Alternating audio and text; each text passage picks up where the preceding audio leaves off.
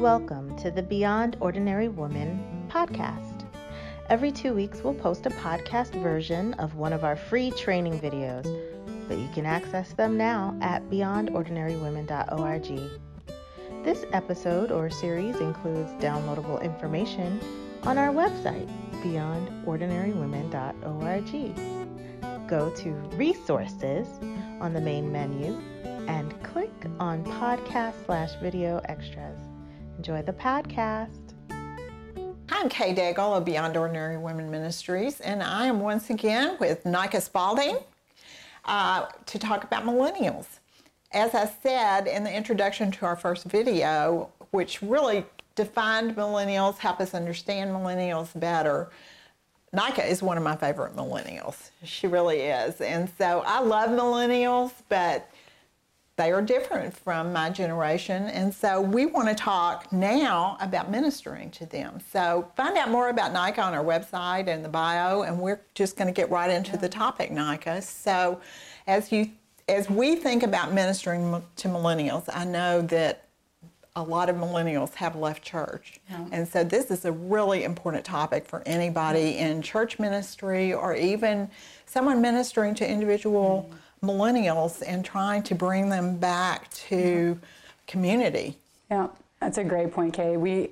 It seemed like there's a mass exodus right out of the church, and the statistics are growing. And so I think it's why I love truly talking about millennials. I joke about how I love to talk about millennials because I am one and we're narcissistic, but the reality is my pastor's heart just aches for my friends to come back to the church. And so one of the things that when you minister to millennials, I think is so important is you recognize how deeply flawed we are. And again, every generation is, but the structures that have been in place in our society for so long, like the family unit, the mom and the dad and things like that have been, for the most part, in certain sectors of society have been in place, are no longer there. And so millennials from a very early age, they hear the word dad, and for most of millennials, they don't have a good image of their father, or they talk about Jesus as this savior, and that's a really damaging thing because so many millennial women especially have just really difficult relationships with men, or men who have tried to exert authority or power. We hear these words, submission, and these are good words when we talk about a good and righteous Father and Savior and Spirit. But for millennials, because they're so deeply flawed, I think it takes a lot more energy for people to realize that's where we have to start. And we have to start by, a lot of times, reparenting millennials. And so we get a bad rap as the generation that got too many participation trophies, but I like to quit back with that. That's because mom and dad were divorced and dad didn't show up to the soccer game and everybody felt bad for us. So you gave us a participation trophy, and of course it turned us into narcissists, but it's because deep down inside, when an 8-year-old is winning their soccer game or losing it and getting the trophy either way, and mom and dad aren't there, it left an impact. And so one of the things I tell people who are ministering to millennials have facades, they have their social personalities, they've got these walls up, and one of the most powerful things you can just tell them is that they're loved, that they're deeply loved. And I think it's important that as we minister to millennials, that we take back the metaphor that God already gave us of the family of God, that so many millennials didn't grow up with mothers because they were single moms, and so they were working 2 jobs to make ends meet, or they didn't grow up with a father, or they grew up with a father who came in and out, or they grew up with a father who bought their love because they had them every other weekend, or they just, maybe the siblings were split. One lived with mom, one lived with dad. And so what we can do when we minister to millennials is bring back this identity as family, that you have a mother in the faith, that you have a father in the faith, that you have brothers and sisters in the faith, and you have a family that God has given you because he loves you so much. And so I think it's important that we do that.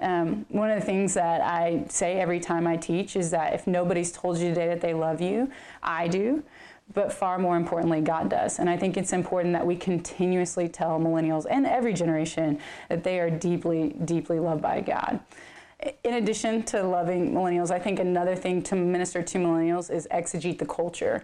And what I mean by that is we do a great job, I think, as ministers of looking at the Bible, exegeting it. We've learned these skills, but how do millennials apply it? Who are dealing with things that previous generations never dealt with before. Things like how much time on social media is too much. Things like women struggling with pornography and rates that we've never seen before. Things like my neighbors have a different sexual orientation than I do, and should I go to their wedding? Things like Is it okay to drink at this party? Is it okay to smoke pot? Because I live in Colorado and it's legal now. I mean, these are things that the generations are facing now more than ever before.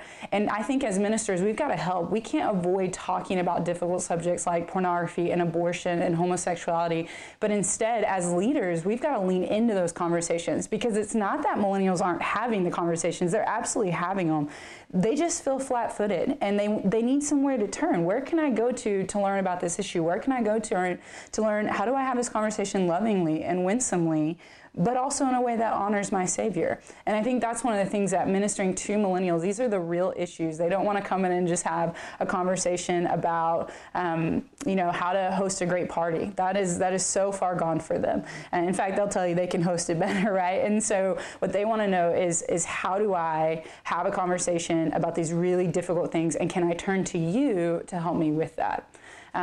And so as ministers and teachers and even mentors, whatever our role is, those aren't things to avoid. Absolutely. Just because it's controversial and you may not see it exactly like they do, the topics need to come up. Yeah, absolutely.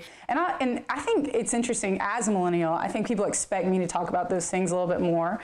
And what I found, though, was early on, it felt like a little bit like the third rail, like, okay, if she touches that topic, is she going to survive? We'll see what happens.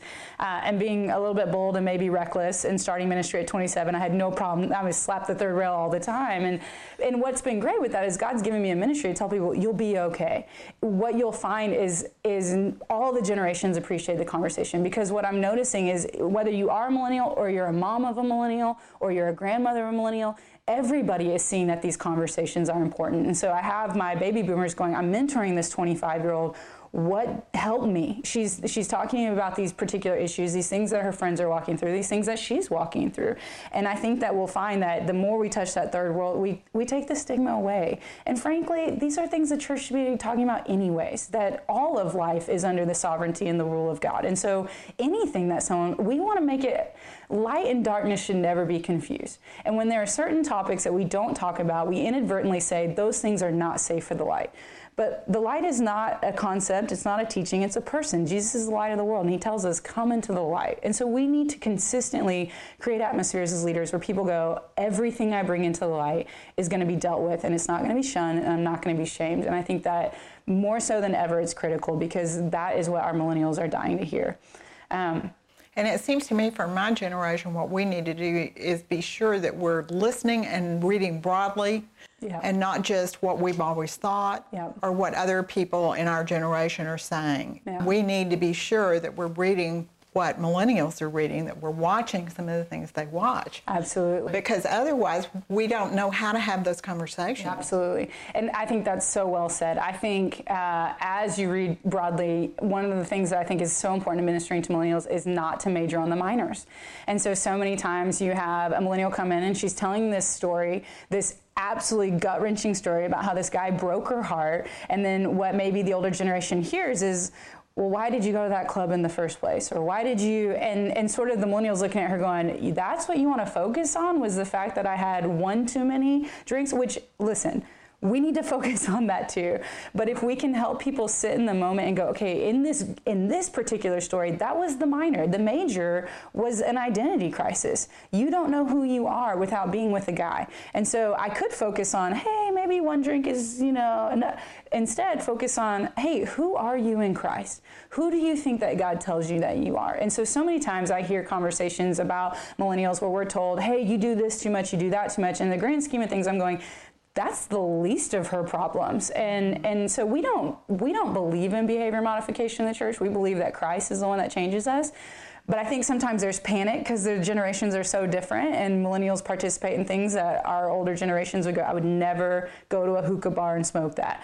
But if that's all you want to talk about is the hookah bar, and you miss the part inside the hookah bar where she was sharing the gospel and she got to reach out to her friends, focus on that, praise her, and then maybe go, hey, what are we doing with our free time? Is that something helpful for your appetite or hurtful? And so I think majoring on the majors so that people know what is at the center of our faith. If we are never talking about the doctrine of Christianity, the doctrine of the resurrection, the doctrine of the atonement, and all we're talking about is behavior modification, we're going to lose millennials. And so I think it's important that we focus on the things that really matter. And so like a perfect example of that too in our teaching is oftentimes when I walk into women's ministries, the majority of the examples that I hear are about marriage and raising children. And this generation is delaying marriage, and some of them don't even want children. And instead they find themselves in boardrooms, or they're CEOs of their companies, or they are surgeons, or they're lawyers, and they want opportunities to have those conversations as well. And so I think those are the types of conversations that if we're going to continuously focus on these minor things and not address the things that is 80% of their day, then I think we're going to lose them as well, because they're going to go, I don't really care to talk about the 15 minutes that I spent at the party when I'm telling you 8 hours of my day were spent in this boardroom where I was terrified and I don't know who I was and I felt alone. And in that moment we can talk about you're never alone. The Spirit is with you in those moments, and He's with you. And then the last thing I would just say ministering to millennials is millennials learning groups. It's unavoidable. And so when you're thinking about how you structure your ministry, make sure to build in space for millennials to have an opportunity to have conversation, to where they can flesh out their ideas. They are not passive learners. If they have to sit and take in 45 minutes of information and then leave, they're going to leave and not come back. But if you create opportunities in your ministry for millennials to rub up against older generations, to share ideas, to cross-pollinate, because that's how we've been taught to learn, and that's how we learn that what we have to say is valuable, then I think millennials will start to learn some of these lessons a little bit easier. Right. Yeah. Well, thank you, Nika. And I feel like this conversation is helpful even to the woman in the small group with millennials. She may not even have a child, a grandchild. She may just be in a small group at church where millennials are. I think it's just so important for that woman who has influence to better understand millennials, because she's ministering to them as she sits in the group and speaks into the issues that come up from the lesson. So thank you so much. I appreciate it. And we do have one more video. We're going to talk about ministering with millennials in partnership. And I know that sometimes people in my generation, baby boomers, struggle with that. So I'm very excited to hear what Nika has to say, and I hope you'll join us. We also are going to put a document for download on our ministry at beyondordinarywomen.org. So be sure and search for that under the resources for leadership and look at that. It will outline some of the things that Nika and I are discussing now. Thanks for listening to the Beyond Ordinary Women podcast. You can find more podcasts and information about women in leadership by going to beyondordinarywomen.org. This podcast was produced by Beyond Ordinary Women Ministries. Our production team includes Evelyn Babcock, Kay Daigle, Kay Halligan, Deborah Herring, Sharifa Stevens, and John Sparks. Theme music, Back in Stride by Don Miller, used by courtesy of Christine Miller.